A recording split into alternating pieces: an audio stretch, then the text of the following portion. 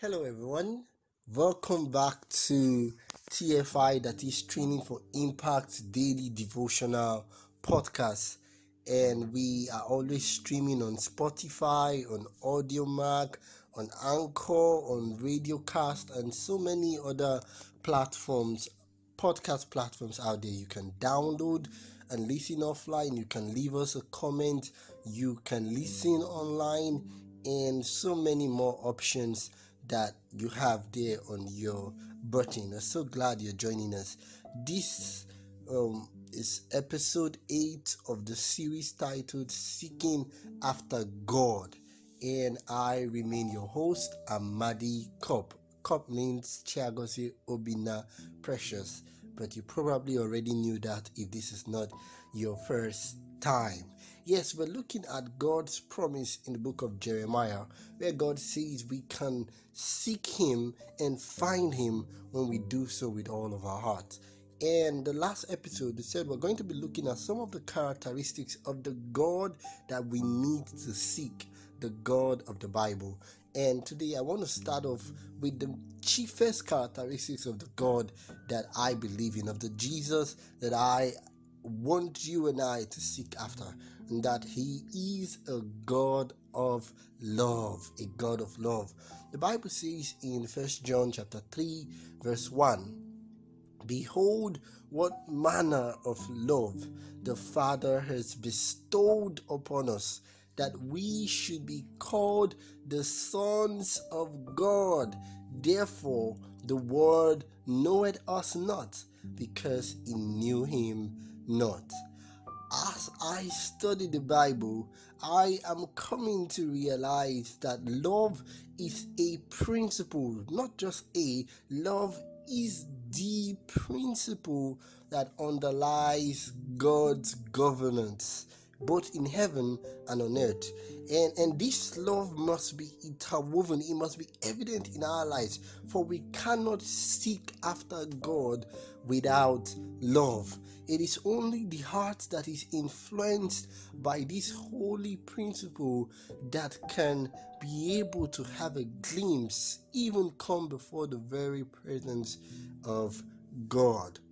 So, friend, if you have a bitter heart, you don't have a good chance of seeing God.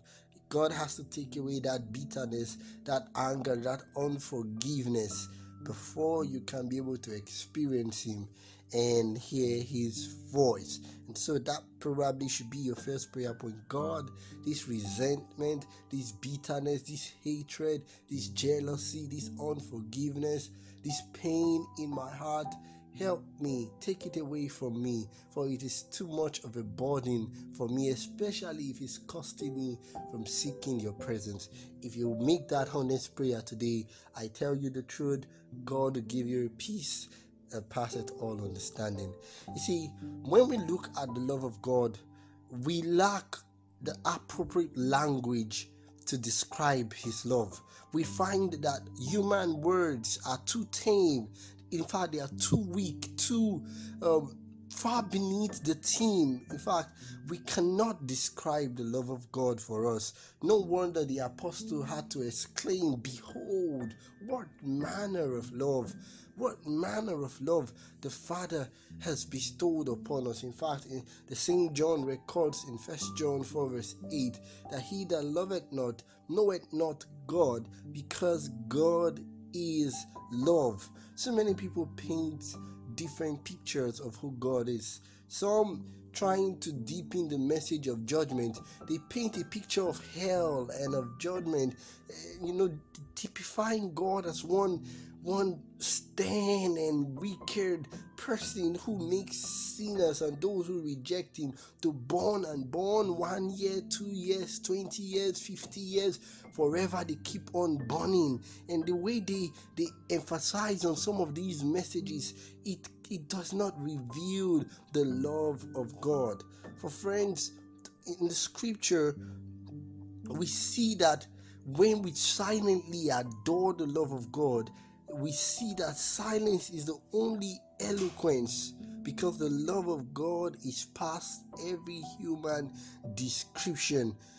God loves us so much that, in fact, our tongues cannot utter it, pen cannot portray it. No wonder again the apostle had to exclaim, "Behold, what manner of love, that a God, the God of the heaven and earth, will be mindful of you and I, who are so much insignificant when compared to the vast cosmic dust of the whole of God's creation." You see, even when we try to meditate upon it every day of our lives, when we try to search the scriptures diligently in order to understand it, we find ourselves lacking in the capability to understand the compassionate love of God, because there is an infinity beyond what we can ever discover. And yet God loves me. There's a song that says, "Jesus loves me, this I know." I think about the mess that I've done, the lies that I've told, the addictions that I've struggled with, the sins that I've committed that nobody knows. And sometimes when the consequences of those actions were brought to light, I would be damned for life. And yet God reminds me that He loves me, that I am the apple of His eyes, that He is ready to give heaven and earth for me if I could but choose Him. Friend, that's the God I seek after, the God who loves me so much He gave up His throne and He chose to come die the death of even the worst sinner, just that I might be saved. The God whom I spat on His face, the God whom I nailed on His hands, the God whom I pierced on His side, and yet He says that I am forgiven, that I am loved. That's the God that I invite you to serve. Friends, eternity itself can never reveal what height, what length, what breadth, what depth, what of the love of God in giving His Son to die for the world, to die for me, friends. Friend, to seek to understand and appreciate His wonderful love, that's what seeking God is after. No wonder Jesus says, if you love me, if you understand how much I love you, if you could but connect to my love, then you will keep the things that I tell you to do. You will keep my word. John 14 verse 15. Friends, to seek God is to understand and appreciate His wonderful love expressed in the sacrifice of Jesus. Would you accept it today? Hey, you are not flawed. You are not tainted. You are not useless. You are loved. Yes, somebody served you breakfast. God will never do that to you. He loves you. He wants you. He needs you. He says He cannot live without you. That's why Jesus died. He doesn't want to live without you. That's how much He loves you. He wants you to surrender your life to Him. He wants to make it the best that it can never be, the best that no one else can make it. Oh, would you give your life to Jesus today? Much more than going to church, much more than religion. Surrender your life to Jesus. Say, Lord, I give you my heart. I give you my soul. All to you I surrender. I want to experience your love. Come into my heart. Let me. It can only be experienced first. It cannot be described. I want to experience it, oh God.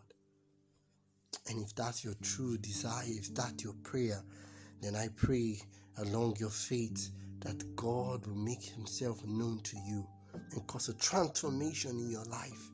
In Jesus' name.